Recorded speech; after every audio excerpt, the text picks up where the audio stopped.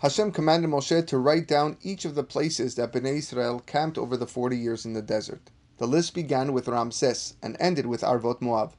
Altogether, the list contained 42 places that Bnei Israel stopped at. As they were to soon be entering Eretz Israel, Hashem commanded Moshe to tell the Jews certain mitzvot to prepare them for their entry. There were 7 nations living in Israel, which if left alone would influence the Jews to follow their ways. Therefore, upon entering, they must be driven out or destroyed, and all of their idols and altars must be smashed. As many mitzvot take place only in Israel, Hashem then told Moshe the exact borders of Eretz Israel in all directions.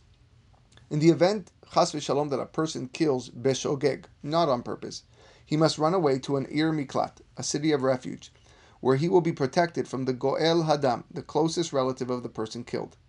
Moshe was commanded to set up 3 of these cities on the eastern side of the Jordan River.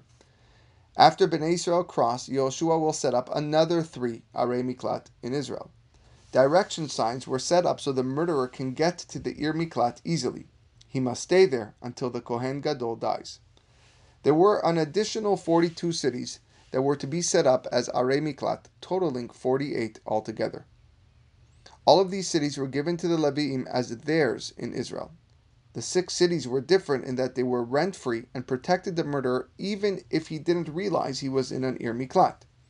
Around each city was to be an open area of 1,000 amot.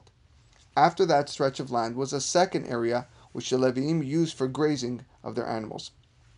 Lastly, in Parashat Pinchas, the daughters of Selofhad were given the portion of their father in Eretz Israel.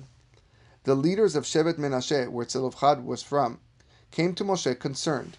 If the daughters of Selofhad marry husbands from another tribe, then their tribe will lose that land. Moshe answered them in Hashem's name that they could only marry husbands from their own Shevet. This halacha was to apply for that generation for any daughter who inherited their father's portion. This concludes Sefer Bamidbar.